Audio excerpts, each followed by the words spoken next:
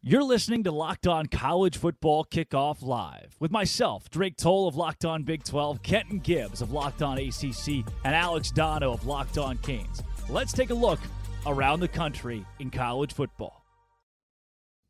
Happy Thursday, everybody, and welcome into Locked On College Football Kickoff Live. That is Kenton Gibbs of Locked On ACC and Locked On Wolfpack, Alex Dono of Locked On Canes. I'm Drake Toll of Locked On Big 12, live from my Nokia 6 today, guys. I was just trying it out. I broke it out, see if it can work, and the audio on it is great, but the video is lacking just a bit. And it's not Friday. I usually thank everybody for joining us every Friday for Locked On College Football Kickoff Live, but considering games kick off tomorrow, we wanted to get a day ahead on Conference Championship weekend after a wild college football season.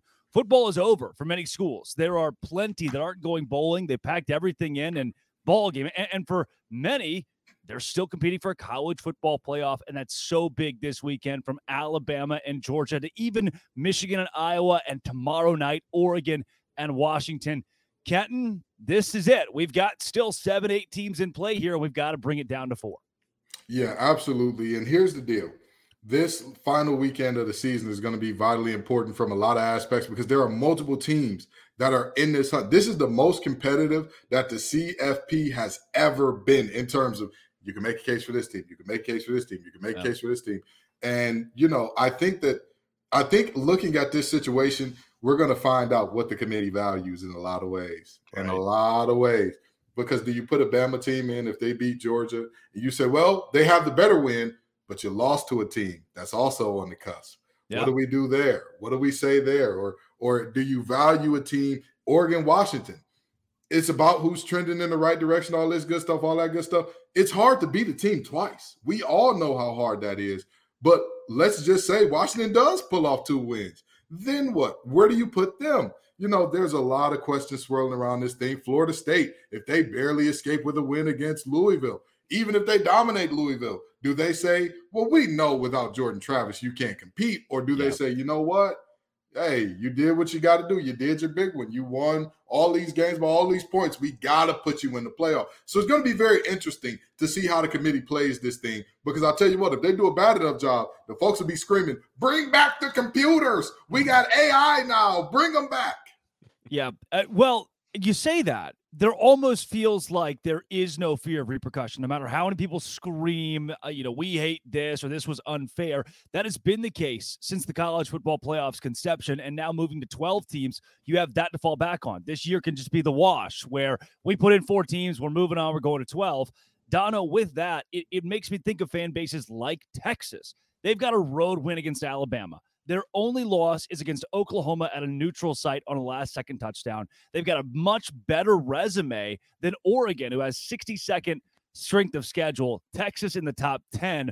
Why aren't the Longhorns getting any love here? Well, I know that, Texas is not going to get in, I don't believe. Now, obviously, if Alabama does beat Georgia, that's where Longhorns fans are going to have the opportunity to go crazy. And I get it, right? Because, there have been years, back when Miami used to be really good, and I thought they were hard done by those old BCS computers that you guys were referencing earlier, where it's really fun to complain about that. Texas would be in an opportunity to complain. Now, to build on what Kenton was saying about this college football playoff committee, not all of them kind of take the same path to that destination, but at the end of the day, the criteria technically is putting in the best 4 teams, who you believe the top teams are, not necessarily the teams with the best resume. So I can understand. And I know Alabama, they lost head-to-head at home against Texas. I get it. But based on the way the remainder of the season is played out, if Bama does get a signature win in the SEC championship game against the 2-time defending national champions, you would be able to strongly argue at the end of the day that even though they've got the head-to-head loss to Texas, Alabama is probably the better team right now. And I can also understand what you're saying about Florida State. Yeah. Florida State, if they, squeak by Louisville, they could end up still getting passed over and not making the top 4. But it's the committee's job to decide at the end of the day who they believe the best 4 teams are to put them in that college football playoff. Now, as a fan, I love the fact that this thing is going to be expanding to 12. I just think it's more fair that way to give 12 teams an opportunity. At the same time, as a media member, we're probably going to miss some of these conversations a little bit, guys, because arguments about, who number 13 is that should have been top 12 are not nearly as fun as, arguing that number 5 or number 6 should have been in the top 4. So a lot of these debates are going to be missed, but there are some opportunities. And guys, you think about the Pac-12 championship game. It's been a hell of a year for the Pac-12. And the Pac-12, as we know it, is over. I mean, what a great final for a conference that's been around for more than a century. Yeah. To die the unfortunate death that conference is dying, and to have two of the best teams in the country going head-to-head for the championship. And I believe, despite what happened, the result of the first game, I do believe Oregon is the better team, and they're probably going to win tomorrow. They're probably going to get into that college football playoff. But Washington is an amazing story as well, and I hate to see the Pac-12 as we know it going away. Yeah, an interesting note on that, Dono. The conversations will be replaced with who wins between Penn State and Ole Miss at a campus site game. And I think those conversations will be so much more exciting than the what ifs or what could have been. Now we get the how does it play out when those teams get their fair shake at a national championship. So we will see the evolution of that going into next season. And to touch on your Texas point, I want to go back to you here, Dono. Should they have just played Western Carolina? And they went on the road and beat Alabama, but what did it mean? What did it do when Alabama gets in the – well, where's your reward for going and winning at Alabama? You might as well have just played Western Carolina. Yeah, no, it's a great point. And again, if I were a Longhorn fan, I would be enraged with the way this thing's probably going to play out. Now, at the end of the day, Drake and Kenton, and this is why they play the games. We're going to find out on Saturday. Is it? I mean, because they did. Texas and Alabama played. Hello. They did. But here's the thing. I don't think Alabama is going to beat Georgia and get in anyway. So that's my thing. If that were to happen, if Alabama beats Georgia, they get in, Texas doesn't. Texas has the right to be outraged. I don't believe it's going to play out. I think Georgia's going to win that game. Yeah. Alabama's going to miss out. Texas will also miss out. So those complaints will not be as loud for that reason. But it is absolutely unfair. And that's why we need a 12-team playoff. That's why we need a field that's bigger than the one that we currently have, because there are way too many opportunities for the committee to, for lack of a better phrase, screw somebody over. Like, somebody's going to feel hard done by this, and Texas could be one of those who feels hard done. I mean, Washington, if they lose to Oregon tomorrow, they're going to say, hey, all we did was split with Oregon, and they get into the playoff and we don't. That's probably not, I mean, unless they get blown out tomorrow. But if it's another close game like the one we had first time around and Oregon wins, Washington's going to feel like that's unfair, and they'll have a point. Yeah. Kenton, for you, another matchup that has plenty of controversy around it, and with Locked On ACC, Florida State. If they're undefeated, they took care of business. And there are so many. I covered the Big 12 for Locked On Big 12. There are two teams that had a quarterback start the entire season because of whether injury or being benched. Two teams. This is what college football is, playing through injury. And now, sure, a key injury, albeit, but you can't keep them out undefeated. Let me tell you something. They got a guy that's 6'4", returning punts over there in Tallahassee. I don't care who they have throwing them the ball. We got a very goth version of Drake Toll today, just in case you all didn't know. He went to Hot Topic. He put on the face paint and all that good stuff. He's very emotional about this, and so am I, damn it. Yeah. You can't tell me that Florida State, with Jared Verse, with all of the guys, Kalen DeLoach, with Fentrell Cypress, with all of the guys that they got, you're looking at them saying, they can't compete with anybody without Jordan Travis. Yeah. It sounds good in theory, but there's a reason why we play the games. We cannot penalize teams for having key injuries late. That's never how this thing has worked out, and it can't work out that way this year. All Florida State has done is whoop the wheels off teams week after week after week. And if Jordan Travis's injury was so bad that this team is now so worried, okay, all they did was beat Florida by 9. How many points did Georgia win by this weekend? 8. So wait a minute. All of the injury and all of how bad it was, and you can say all you want about, Georgia rested everybody. Everybody was rested. Sure. Don't matter to me. At the end of the day, you put on film what you put on film. You put an 8-point win against a 6-win team on film. That is not going to be a moment where you can say, this team stood on, they whooped the wheels off. So to sit up here and criticize Florida State for that, asinine, ridiculous at best, flat out fraudulent at worst. And I'll tell you what, if Louisville wins the game, sure, keep Florida State out, good. They don't belong.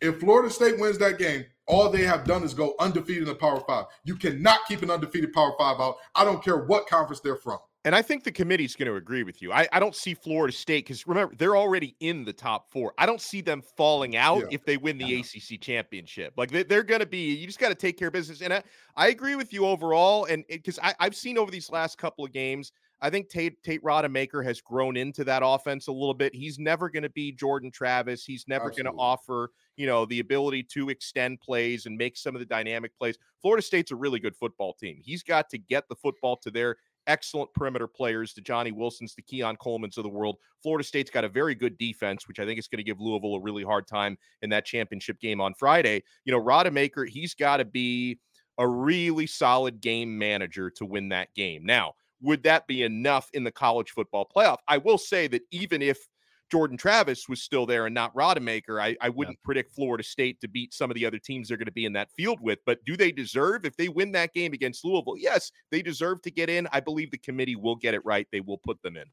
Yeah, and again, they've got not just a win against LSU. They have a beatdown against LSU and a possible Heisman winner in Jaden Daniels.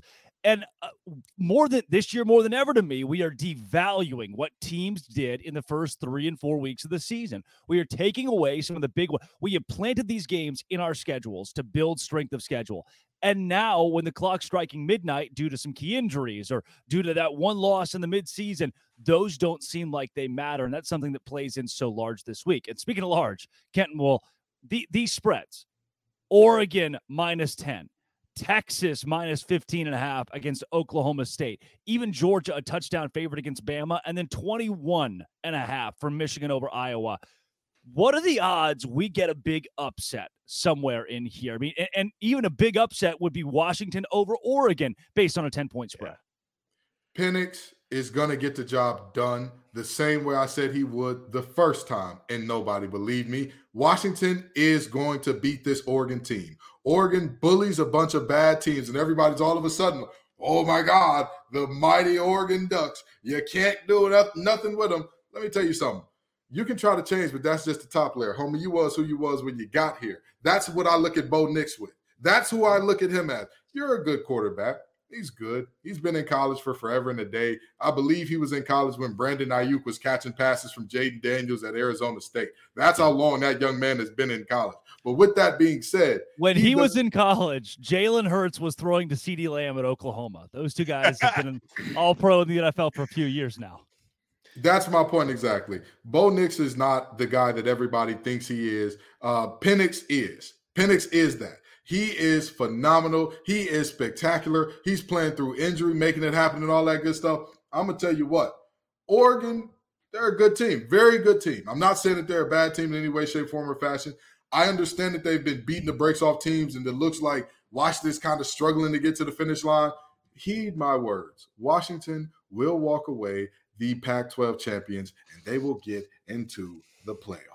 I strongly disagree. And it going back to, here's the thing. By the way, that is as mad as I've ever heard Dono. That was there was some oomph in that. I don't know how mad I can get about a game that's not even happened yet, but I don't see it playing out that way because back in the first matchup, Washington won that game. Oregon beat themselves. I mean, there was some bad fourth down decisions. A college kicker did college kicker things when they could have won the game there. No. And since that time, and I know that there's been more injury issues for Washington, but since that time, Oregon has actually trended stronger coming off of that loss than Washington trended coming off of that win. And that game was in Washington. This game is, in Vegas, neutral site. I'm sure both teams will travel, but it's not going to be the home field advantage Washington had the first time around. I can agree with you on Penix. Like, I'll take Penix over Bo Nix, but Bo Nix is not chopped liver. I mean, 6 years has been the charm for him. He's been incredible out there this season. He and Penix have very comparable numbers. Nix arguably has slightly better numbers this year. So this is also, I think Jaden Daniels should be the Heisman winner. Let me just say that. But this matchup, could decide that Heisman, because the Heisman voters, do they value the stats or do they value the signature win? So if more value comes into the signature win, that matchup could decide it. I see Oregon winning the game. The 9.5-point spread is probably too big, but I think Oregon It's an will insane win. spread. It's unbelievable. For a team that beat them in the regular season, I wasn't expecting that. And to your point, Donna, when you talk stats or the big moments, who has a Heisman moment? Nobody yet. And you could argue that Caleb Williams never really had one. It wasn't about the wins at the end of the year. He was so statistically dominant that he beat out a guy like Max Duggan, who had a couple of Heisman moments. And this year, when nobody's come to the forefront of that, you have two guys duking it out there at the top of the conversation in Bo Nix and Michael Penix Jr. that can grab their own. But for you, we've got Ken's. He's got Washington over Oregon this week.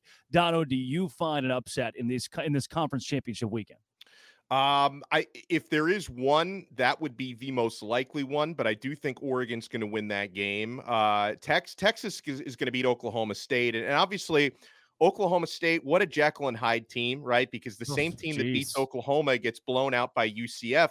I think Texas is going to win that game and win big, because for Texas, unless there's just a massive choke job, they know not only do they have to win, but they have to put up style points, guys, in order to have a chance to get to the top four. So Texas is not going to take their foot off the gas pedal if they have the opportunity to blow them out. I don't know. You know what? I've already predicted Georgia's going to win the game, but Alabama, man, I could talk myself into thinking last week doesn't matter. I know Alabama, they barely beat Auburn. That game is always drunk. And, Georgia Tech against Georgia, I don't really put any stock into that one. So this is a completely new day for both teams. It wouldn't shock me if Saban pulled something off. So I don't know, either that one or Washington, probably the most likely. And listen, Louisville, I still think Florida State's the better team, regardless of who the quarterback is. So I'm not putting a whole lot of stock in the Cardinals in that one. But I would say maybe Alabama has the biggest chance of pulling it off. The first ever self-sell me why. I love that. Yeah. I absolutely love it. And I didn't sell it that well because I didn't have the great confidence. I really didn't. No, I think I've sold myself was the approach there. Alabama to me too. There comes a point for Nick Saban where we've broke. In the bend don't break conversation, Alabama has been broke against Georgia year in and year out now. I know it's only been the last couple of seasons Georgia's gotten the best, but I at some point, Nick Saban says, look, I'm still the top dog. I'm still the king. There was that era where he had never lost to an assistant for a decade. He's still Nick Saban. And that's got to be the message at Alabama and through Tuscaloosa this week. And then you get in the conversation of, does that keep Georgia out? That complicates things so much as we go down the stretch here in the college football playoff conversation. But speaking of that, let's get into some sell me whys for these underdogs and those who are big favorites this week. We will also talk transfer portal, all the latest in that, and maybe even some Liberty, New Mexico State, Miami, Ohio, Toledo. Who knows what's in store on Locked On College Football Kickoff Live. But first, we'll take it to Dono.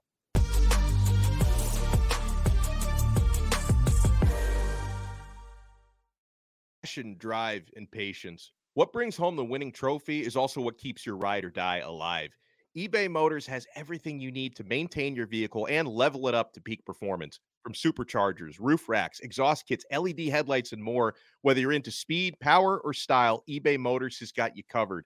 With over 122 million parts for your number one ride or die, you'll always find exactly what you're looking for. And with eBay Guaranteed Fit, your part is guaranteed to fit your ride every time of your money back. Because with eBay Motors, you're burning rubber, not cash. With all the parts you need at the prices you want, it's easy to turn your car into the MVP and bring home that win. Keep your ride or die alive at ebaymotors.com. Eligible items only. Exclusions apply. eBay Guaranteed Fit only available to U.S. customers.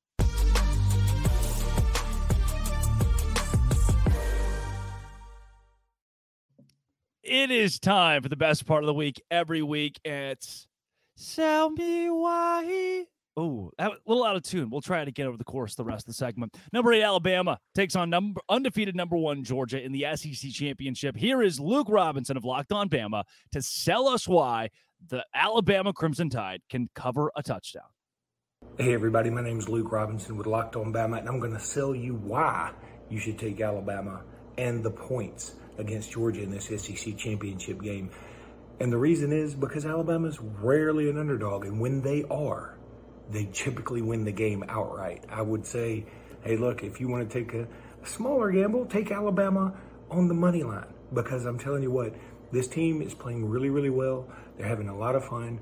In a couple of games, Alabama hadn't been underdog many in the past, say, decade, about 4. At least 2 of those were against Georgia. Both of those Alabama won outright. This team, is, like I said, is a little bit different than most other Alabama teams, not quite as the business-like approach, a little bit more fun. A lot of that starts at the top with the quarterback, and I think Alabama's going to march out of Mercedes-Benz Stadium, where they're undefeated, by the way, with a 27-26 win.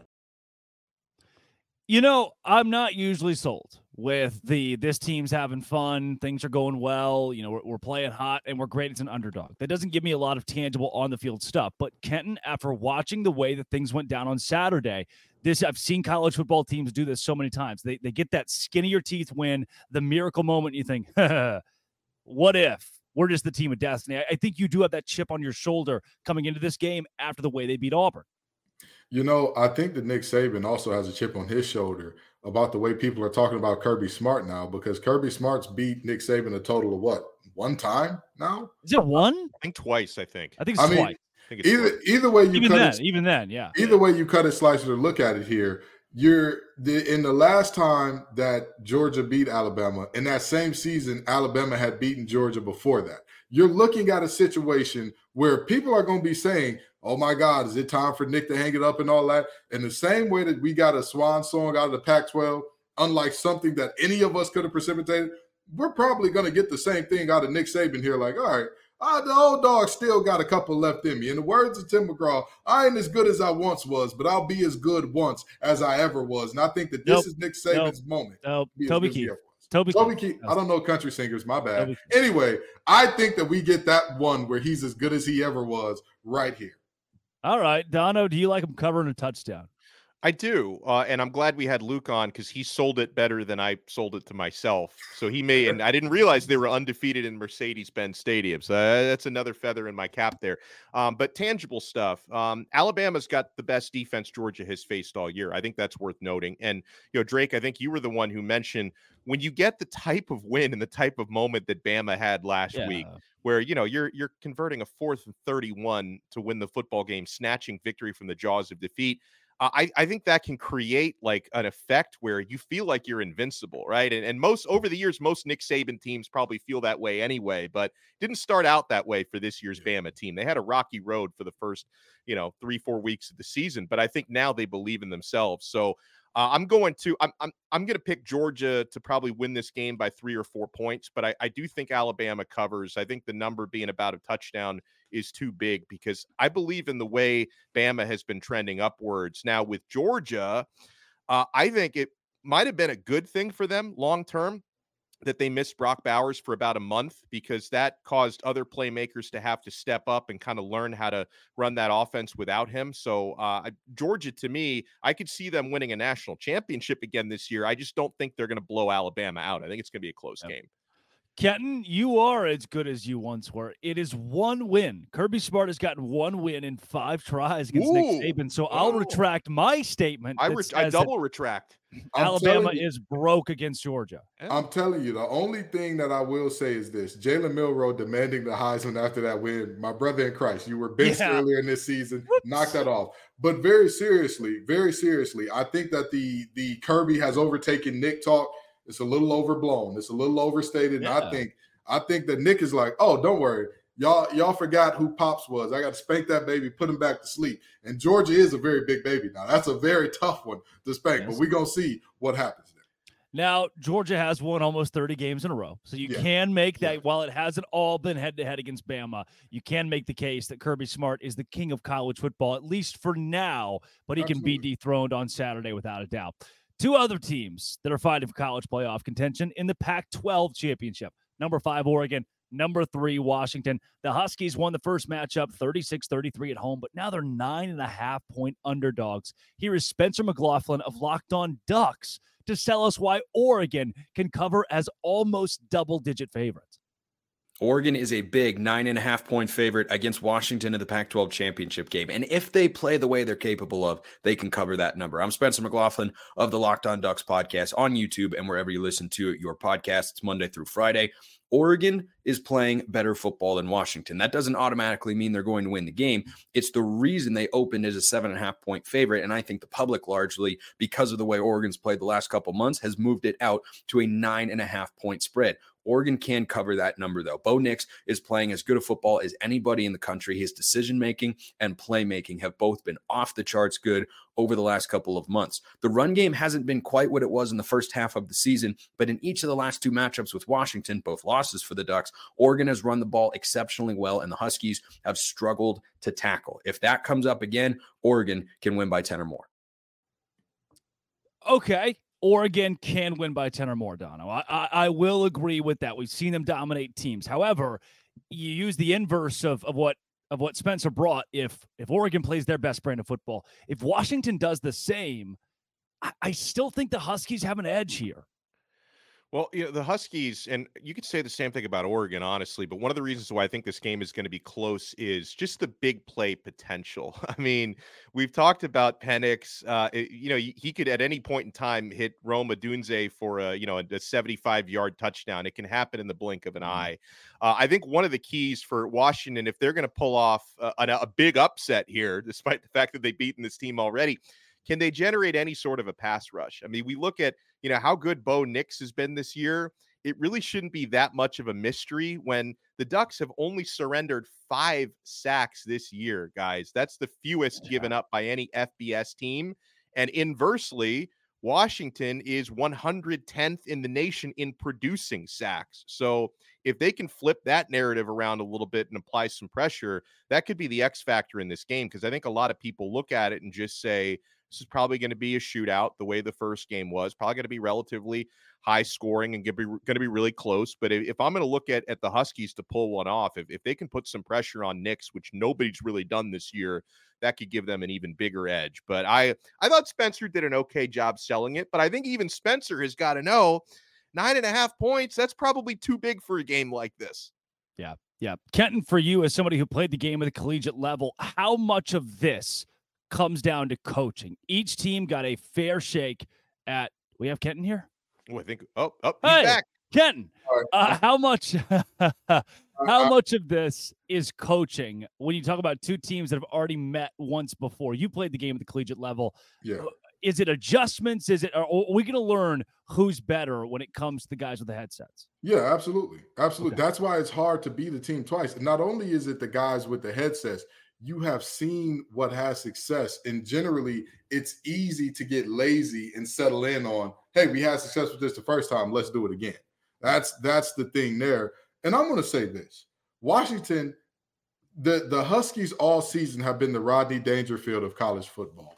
They get no respect at all. Week in and week out, whenever it's who's primed for an upset, somebody's always screaming, the Huskies are going to lose it this week. They're going to blow it this week. They can't win this game. Do y'all remember the first matchup against Oregon?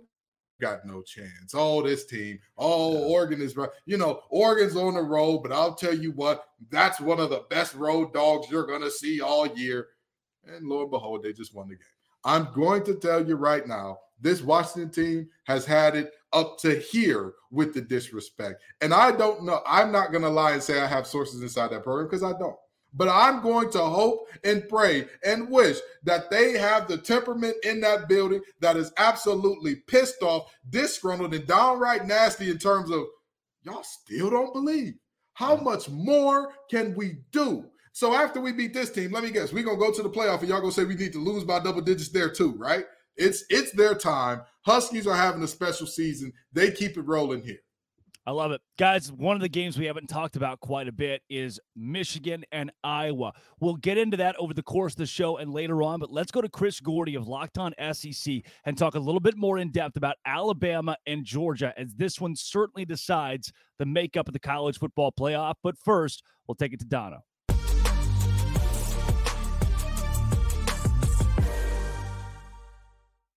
having so much fun since 2020 on Prize Picks. Prize Picks is the largest daily fantasy sports platform in all of North America. The easiest and most exciting way to play DFS, by the way, because it's just you against the numbers. Instead of battling thousands of other players, including pros and sharks, you just pick more or less than on 2 to 6 player stat projections, and you watch the winnings roll in. Guys, with basketball season here as well, you can now pick combo projections across football and basketball from the Specials League. It's a league created specifically for combo projections that includes 2 or more players from different sports or leagues. For example, you can take LeBron James plus Travis Kelce at a 10.5 combo of 3 points made plus receptions. I love stuff like that. And here's what I love most about Prize Picks. They even offer a reboot policy so that your entries stay in play even if one of your players gets injured. For football and basketball games, if you have a player who exits the game in the first half and does not return in the second, that player is rebooted. Prize Picks is the only daily fantasy sports platform with an injury insurance policy. Go to prizepicks.com/lockedoncollege and use code LOCKEDONCollege for a first deposit match up to $100. Prize Picks really is daily fantasy sports made easy.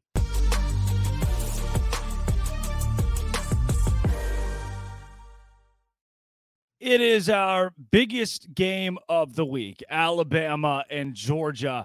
Chris Gordy here to break it down from Locked On SEC. Gordy, in this matchup, now as we've all learned, Nick Saban 4-1 against Kirby Smart. Does that trend continue and Georgia's almost 30-game win streak break?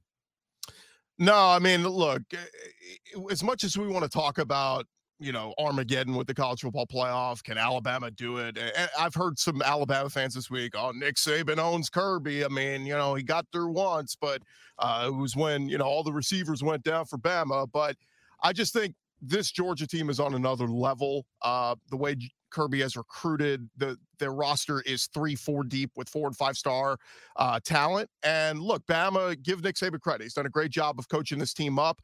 They were not, before the year, I think some of us kind of thought, okay, this could be a 2-loss team. And when they lose to Texas at home in week 2, some people are thinking, they're going to lose 3-4 losses. Give them credit. They've rallied. I'm a little bit hesitant on the Jalen Milroe has arrived. They were very fortunate, as we know, to win that Iron Bowl a week ago. They should have lost that game. Miracle play. Give them credit. They make a big play when they needed to. But, when people were talking about, this team's getting red hot, Milroe's looking great and all this, keep in mind who they were playing. They were playing some mediocre to bad defenses when he really started taking off. They had to hold on for dear life in the second half against Arkansas. After that, they have a terrible first half against Tennessee. Then they have an awesome second half against Tennessee. But after that, they beat up on LSU, who was one of the worst defenses in the SEC. They put up 49 on a bad Kentucky defense, and then they put 66 on Chattanooga.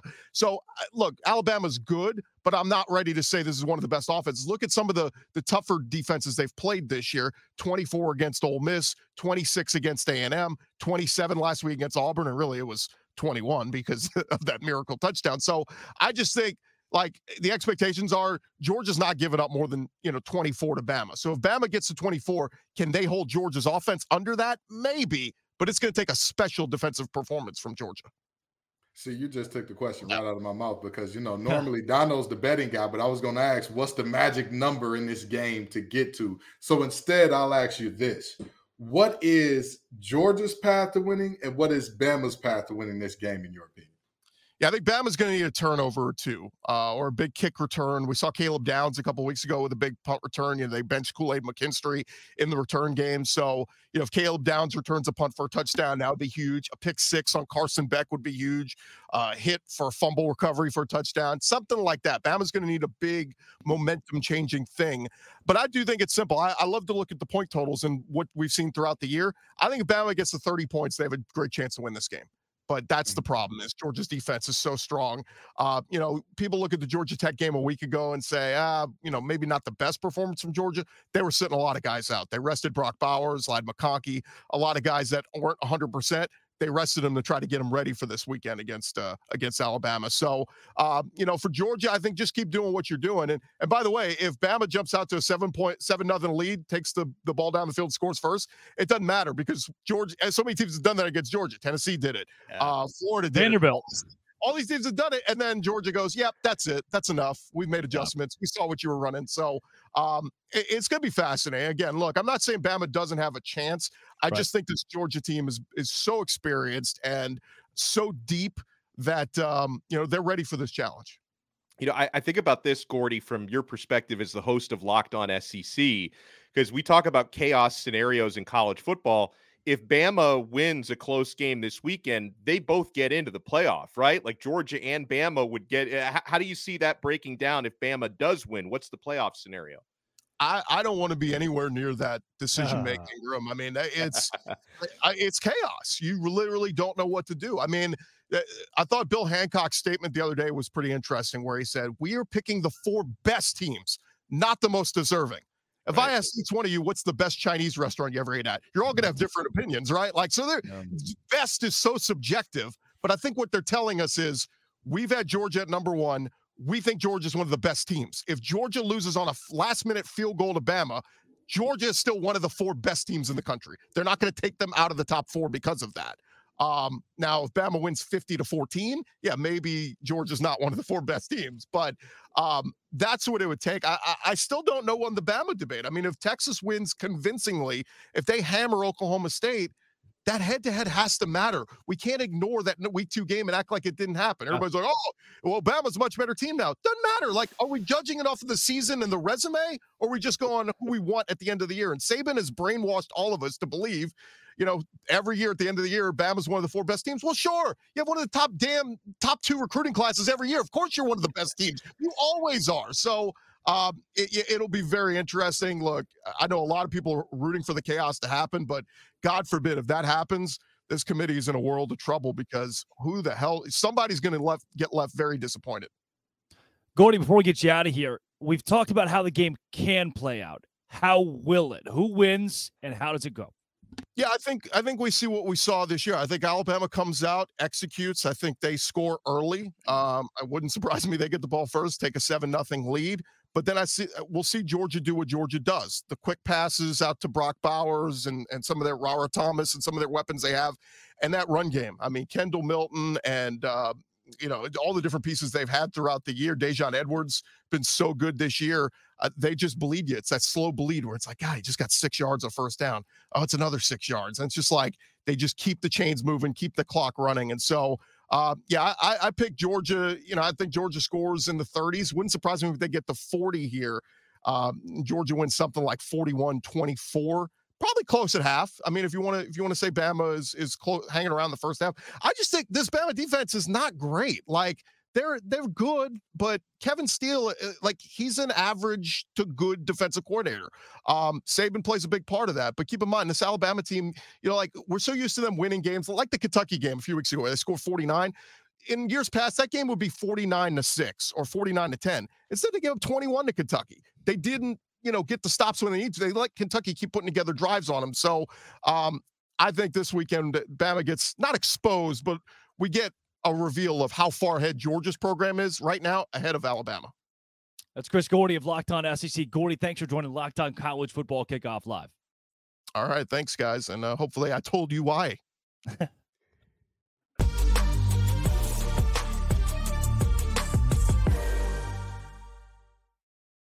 I think what Gordy was looking for there was, sell me why. But he just kind of botched it, so I needed to come in and clean up a little bit there. Guys, I know we've talked a lot about this Alabama and Georgia game. One that we haven't gotten to yet, Michigan and Iowa. 21.5-point spread in a game where I don't know if Michigan will score more than 24 points. That's not a knock on Michigan. It is a complete and utter respect to Iowa's defense. Now, will Iowa put up more than 3 points is the big question, I guess. How do you view this one, Kenton? Michigan might not get to 24. They don't need to. I mean, this Iowa offense, it's disgusting. It's bad. It's pretty bad. It's bad when you got to fire your son. It's one of those moments. There's a very big thing also going on at Michigan where a son may need to get fired. And guess what? He's not yet. So, very seriously, I see this as a situation where Michigan, I could see them getting to about 24, 27 points. I don't think Iowa puts up more than 7. So I think that they cover. I could see Iowa covering, but I don't. Their path to win this game is 0 to none. It's slim to none. And Slim's got his top hat on with 1 foot out the door. He's doing the smooth criminal lean out the door. So I think that Michigan takes care of business here. Yeah, Dono, I don't think there's anything Iowa can do to win. That can't be the conversation here. But their defense, to me, at least keeps this thing within 21, despite the way Michigan has blown out a lot of teams on their schedule. The very first 2 bets that I put on my bet slip on FanDuel heading into this weekend, I didn't have to think a whole lot about these. And even if one or both of these don't hit, I will have no regrets because they should hit. Under 34.5. I feel very strongly about that in this game. I see the combined score probably being in the 20s, right? And Iowa plus 21.5. Now, with that said, I think Michigan's going to win the football game. I just think that they may not throw the ball the entire game because they'll be playing with a lead, and I think Michigan's defense is going to be rolling. It's going to be a very run-heavy attack from the Wolverines. They're just going to take care of business. And then, Iowa's defense, they can slow Michigan down to a point. They can't score on Michigan because let's not forget Michigan has an incredible defense. I know the storyline for Iowa has been defense because they can't score. Michigan can score, but they've been consistently one of, if not the top defense in the country for most of the season. So, and listen, it's no disrespect to Michigan. I just think that out of the Power 5 championship games this weekend, this to me is the most missable out of them. That if I, for whatever reason, I maybe do some yard work and I don't catch the entire game, I'm probably not going to lose too much sleep over that. But I think Michigan's going to win, but it's going to be a low scoring game and they're probably not going to cover. Dono's the maniac doing yard work at 7 or 8 p.m. Eastern time. I wasn't sure if that was a night game, but yeah. Okay, so I'll be doing yard work. All right. Dono's married to the yard work. Iowa's last 5 games, 13-10, 15-13, 22-0, 10-7, and 12-10, which is straight out of the book of the 1920s. Just like John Heisman era, Georgia Tech, Cornell going out there and duking it out. I do think Iowa covers the 21.5 this week, and that's given us a good view, guys, of the conference championship games this week. I know the one that we really didn't touch too much on is Texas, Oklahoma State, but the biggest storyline in that is not the game itself. It's more so, can Texas backdoor its way into the college football playoff somehow, and how does that resume stack up? But as we move out of the games themselves, let's go into some big booms and busts. This is really the last chance we'll get to pinpoint those over the course of the entire year that we think, wow, that team is a bust. And Kenton, I know you're passionate about a couple. Yeah, I want to start off with bust, and I want to actually start here, okay? Everybody during rivalry week who's being soft and saying, please stop saying mean things to our team. Listen, it's rivalry week. Turn the sprinklers on. I love it. Turn the sprinklers on. Turn the sprinklers on. And tell me you did it. Call the opposing team pieces of crap. That's what you're supposed to do. Say that you couldn't get into our school. Say that. You're supposed to hate each other. That is how this thing works. What does Georgia and Georgia Tech call theirs? Clean, old-fashioned hate. What does West Virginia say to Pitt when the song Sweet Carolina come on? They tell them to eat feces in a 4-letter word that rhymes with spit. Obviously, I'm not going to say it because I don't want that call from David. You know, Ghost Drake Toll needs money to get that makeup that he's applying. So, with that being said, my first bust goes there. My second bust. This makes me happy. This brings great joy to my heart. This brings joy. Here we go. Oh, William Mack Brown. Come on down to the floor. And I know a lot of you are thinking, oh, you're partying on your enemy's grave and you beat them. Let me tell you something. If a child is younger than 4 years old, they don't know a world where NC State lost to UNC. Let's start there. Let's go beyond that to the fact that for 2 straight seasons, those boys in Chapel Hill have absolutely broken down like a 93 Pinto on the side of the road. Wait a second.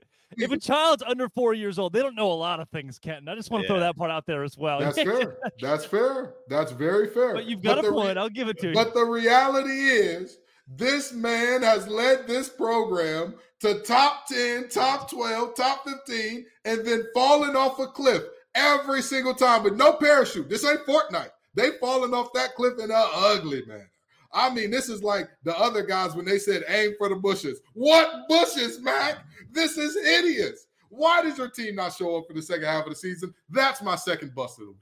Oh, geez. Dono, are you as passionate about yours? Let me go with a long-term bust. I can't say I expected them to win this past weekend, but our pal LinkedIn Billy, not bowl eligible, 5-7 season for and next year still haven't fired him. Next year's schedule is even tougher. Like Florida may win 3. They could have a better team next year. They probably won't, but if they had a better team next year, they might only win 3 or 4 games next year. Jeez, so, Dono. I'm just surprised Brandon hasn't muted me yet. Pick him down. Why don't you? Victory lapping our rivals. We love this. Yeah, we love this. I was gonna throw some shade at North Carolina, but I can't possibly do it better than the way Kenton just did. So I'll leave that one alone. In terms of just strict busts from last week. Okay. How can I not go Auburn?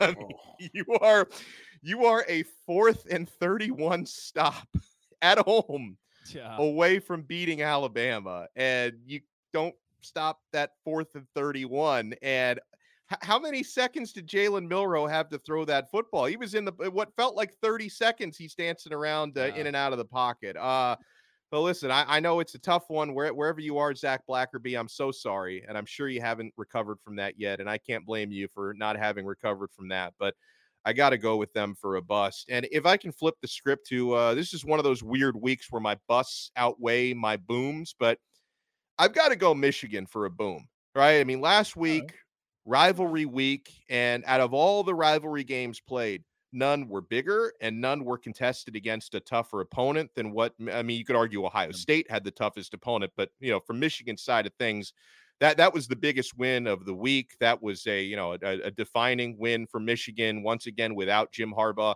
on the sidelines. He finished out that suspension. So Michigan is my boom above all booms this week. All right. I've got plenty of busts this week. Because we have not talked a lot of Texas and Oklahoma State. I'm going to give you a little bit from the Big 12, but I'm going to start with my Nokia 6 that I'm recording this from. That's my first bust. We got to upgrade things. My second is Geek Squad at Best Buy. They say fixed. They say my computer's fixed, and this is what I get. My goth girl era. I am livid today, but hey, we've made it work. The audio is great. My biggest bust. Goth girl Drake. We stand her. Yep. Best Buy Geek Squad does not stand on business. I am so disappointed with what TCU did this year. You go out, you go win a game in the college football playoff.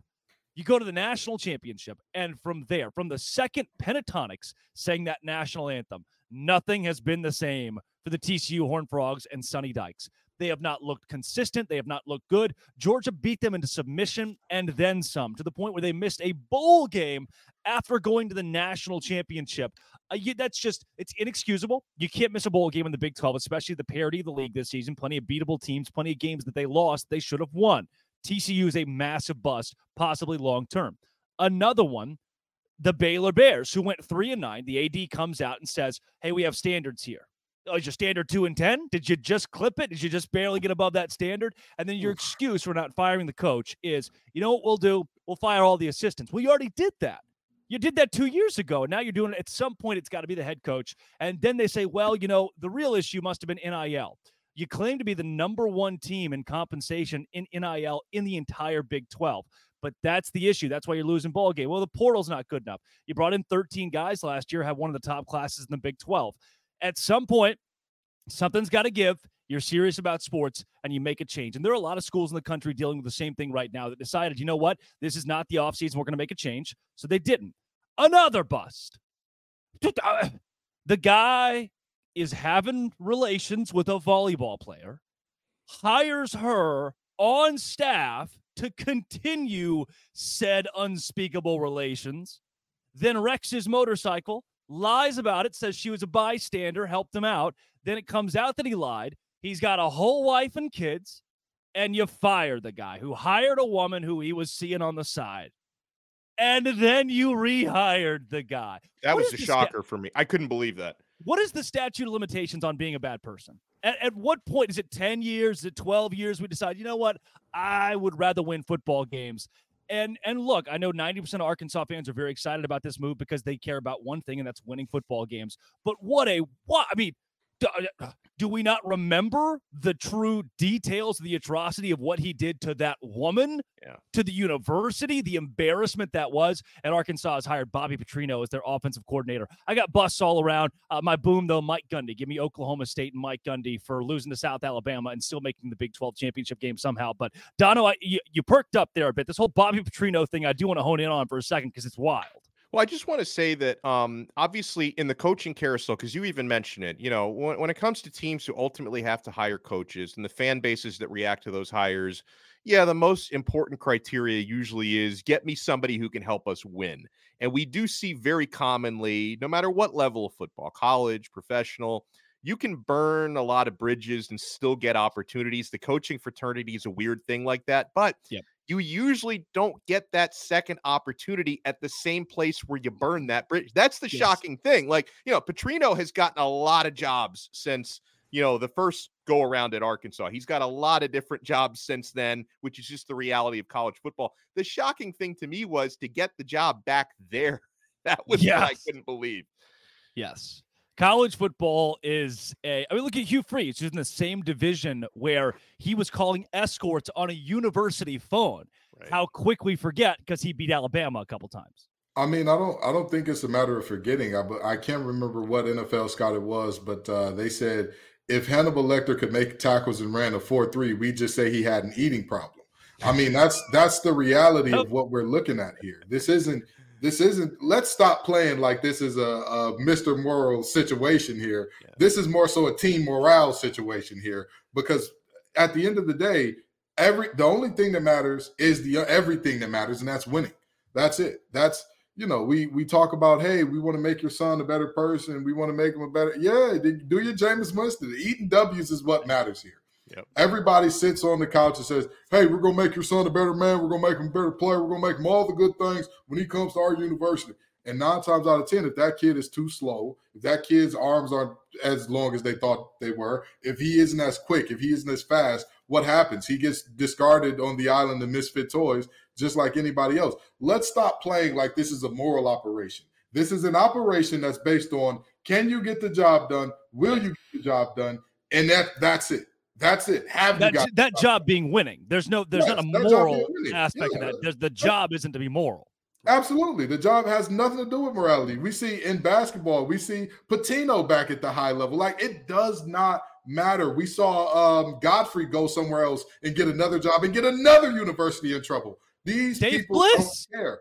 They don't care. Dave Bliss was blaming a dead guy for Beard at Ole Miss. The reality is, we're looking up and seeing more and more these teams no longer need to. The news cycle works so quickly that it doesn't matter anymore. It's like, oh, no, we got to fire this person because they're bad. We'll put them on a 2-year isolation. We'll probably get them back if we need them back. Because make no mistake about it, if Kiffin wasn't working out at Ole Miss, you don't think that they would have gave Hugh Freeze the call?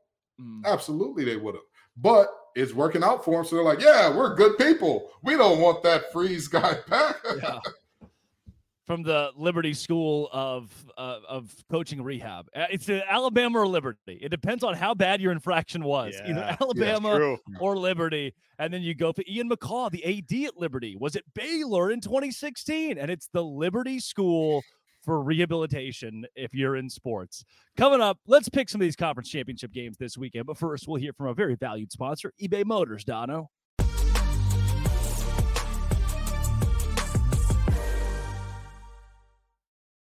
Passion, drive, and patience. What brings home the winning trophy is also what keeps your ride or die alive.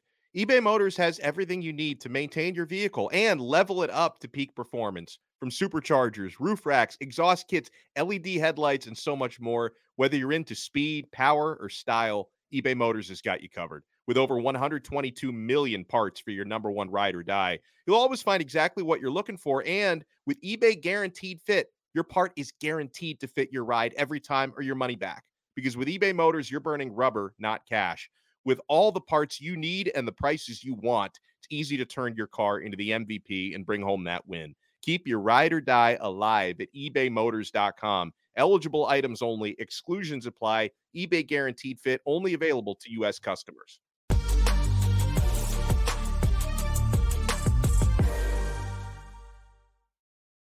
All right, let's close this thing out, boys. Conference championship weekend. Very quickly, very, very quickly. Miami of Ohio and Toledo this week. Alex Dono. Because I don't want to anger Brandon Olson more than I have already. Our lead producer here is the one who He's won. a Toledo guy, in addition to being the host of Locked On Gators. I'm going to go with the Toledo Rockets to get it done. Kenton Gibbs. Give me the Rockets. Every time I picked against Cast Technicians, I have lost this year. Give me the Rockets.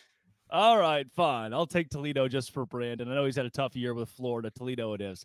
Let's go Oklahoma State and Texas, 11 a.m. on ABC and airing in Times Square. Brett Yormark has rented out a video board to play this game in New York, and no one's going to care. Alex Dono, who wins the Big 12 championship? No, Texas is going to win the game. I think the question to me is, depending on which version of Oklahoma State shows up, does Texas cover 15.5? But Texas going to, and you know what? I think Texas probably will win big, guys, because I mentioned it earlier. Not only winning this game, because that might not be enough. You've got to win this game with style points. You know, Sark and company, they know that you've really got to blow Oklahoma State out to even give yourself a chance if a team like Alabama loses in front of you to get into that top 4. So I'm going with Texas to win big. Kenton. Of all the Power 5 teams in conference championships, they are the most one-dimensional in terms of Oklahoma State and leaning on Ollie Gordon. With that being said, I only say that because Iowa has no dimensions offensively. I give Texas the nod in this one, and I think they cover because, I mean, the goal is simple. Fill the box, stop Ollie, win the game. I think they do so handily. Texas allows 89 rushing yards per game. They allowed 330 passing yards to Rocco Beck, but I don't think Alan Bowman's even as good as Iowa State's Rocco Beck. If forced to throw the ball, Oklahoma State's going to lose. Texas thwarts a late comeback. The Cowboys cover 15.5, but Texas wins by a score. Let's go Georgia, Alabama, 3 o'clock, CBS. Kenton, where do you lean? Roll Tide, roll. I've got Bama pulling off the upset. I think that, again, Saban is tired of hearing about his assistant finally getting one on him. And he said, all right, I'll show you. I'll show you exactly what's going on. Give me Bama. Dono. You know, it's crazy because we've had a couple good sell me whys in conversations. Like Luke from Locked On Bama made a strong case to Bama to cover, maybe even win the game. Gordy from Locked On SEC basically told us Georgia's going to blow them out. I'm going to stick with my guns to say I still think it's going to be a closer game than Gordy gave him credit for from a Bama side. I don't think they're going to pull off the upset, though. Georgia, to me, is just a better football team. That's going to carry over, and Kirby Smart is going to be 2-4 against his former mentor coming up this weekend. I've got Georgia winning a close one. I'm going to go with Kenton here. I'm going to go Alabama. I think Nick Saban. That's the lean. That's the edge that I give it. I'm going to go Nick Saban and Alabama. They find a way to get it done. They lead early, and they somehow they keep that lead. They find a way to keep that lead. They never trail in this game and win it by a score. Michigan and Iowa, we already give a deep rundown in the show. All of us, we're all good with Michigan here. Absolutely. That one feels pretty obvious. Louisville, Florida State, close to you guys in your territory. Kenton, where do you go? I got Florida State winning a close one. The ACC fans could see Florida State blowing the doors off this thing in terms of voters for Locked On ACC. But I don't see a world where Florida absolutely whoops the wheels off them unless Jack Plummer puts on a disaster class, which we have seen from him at times this year. So I think the Florida State wins a close one unless Jack doesn't show up, at which point this one gets ugly early. Yeah. I'm going to go Florida State as well. I think they win it by 10 in the end. They find a way to get it done by double digits. They need to make a statement. They feel a need to make a statement to stay in the college football playoff. Dono, are you going with the Seminoles as well? Yeah, I'm going with the Seminoles. I think this is a game where they can lean pretty heavily on Trey Benson and their running game, and where Rodemaker just don't make too many mistakes because you got a lot of talent on the perimeter. And Florida State's defense is really good, fellas. So, I think Florida State wins this game. They probably still cover, but, I root for chaos, so I wouldn't mind seeing Louisville play. And I'm also a Miami guy. I'm not going to hide my true colors. So I wouldn't mind seeing Louisville pull it off, but I think Florida State gets it done. The most level-headed Miami fan. Yeah. The big one on Friday night, guys, not on the CW, oddly enough. It's on ABC. Number 5, Oregon. Number 3, Washington in the Pac-12 championship. Dono, who wins this rematch? Oregon, they win the rematch. Now, funny enough, this is out of all the conference championship games, at least the Power 5 ones, this is the only rematch. This is the only rematch in the Power 5 conference title games. It's hard to beat a team like Oregon twice this year. Last time was in Washington. Oregon shot themselves in the foot, could have won a close game. This time they win a close game in Las Vegas, and they get into the college football playoff. Kenton, come on, say Huskies. You know what I got? You know I got the Huskies. I've got the Huskies winning this game because, again, they were underdogs in the first game. They've been picked as the team to be upset multiple times this year. Again, the disrespect has got to stop at some point in time. They put an end to – well, actually, they won't put an end to it because after this, they'll be underdogs again in the playoff. And that's all right with them. They'll enjoy being the Rodney Dangerfield of college football all the way up to a natty, hopefully, for them. I don't see them winning that much. But I got them beating Oregon today, or Friday, rather. Give me the Washington Huskies in this game. I just think we saw too many coaching blunders in the first game from Oregon for me to trust that staff coming up in a rematch. I'm going to go Washington in this one. That is Kenton Gibbs of Locked On ACC and Locked On Wolfpack, Alex Dono of Locked On Canes. Just want to say, guys, it's been a pleasure this whole season. You're both pros, and to work with you every week covering all of college football has been great. Kenton, thank you. Absolutely. I'm excited to be here with you, Drake, man. I'm excited to be here with you, Dono. I'll tell you what, when I got the call about this show, I said, who am I going to be doing it with? They told me y'all too. I did some research. I said, wait a minute now. This little blind kid is all right. This is the best blind kid since Bieber. I love it. We got to get some toe fever going, baby. We got to get it rolling. Dono, a pleasure to work with you too. Pleasure to work with you both. Like I knew Kenton a little bit going back to last year with Locked On ACC, getting to know Kenton better and getting to know Drake Toll because I knew him as the best hair in the business. He and Borba have the best hair on the Locked On network, but there's a lot of substance behind that hair, Drake. You did a fantastic job all year long. Thanks, guys. As a 16-year-old who just got my car keys last week, it's been an honor to get this call. This has been and always will be. Thank you all for joining us every single week for Locked On College Football Kickoff Live.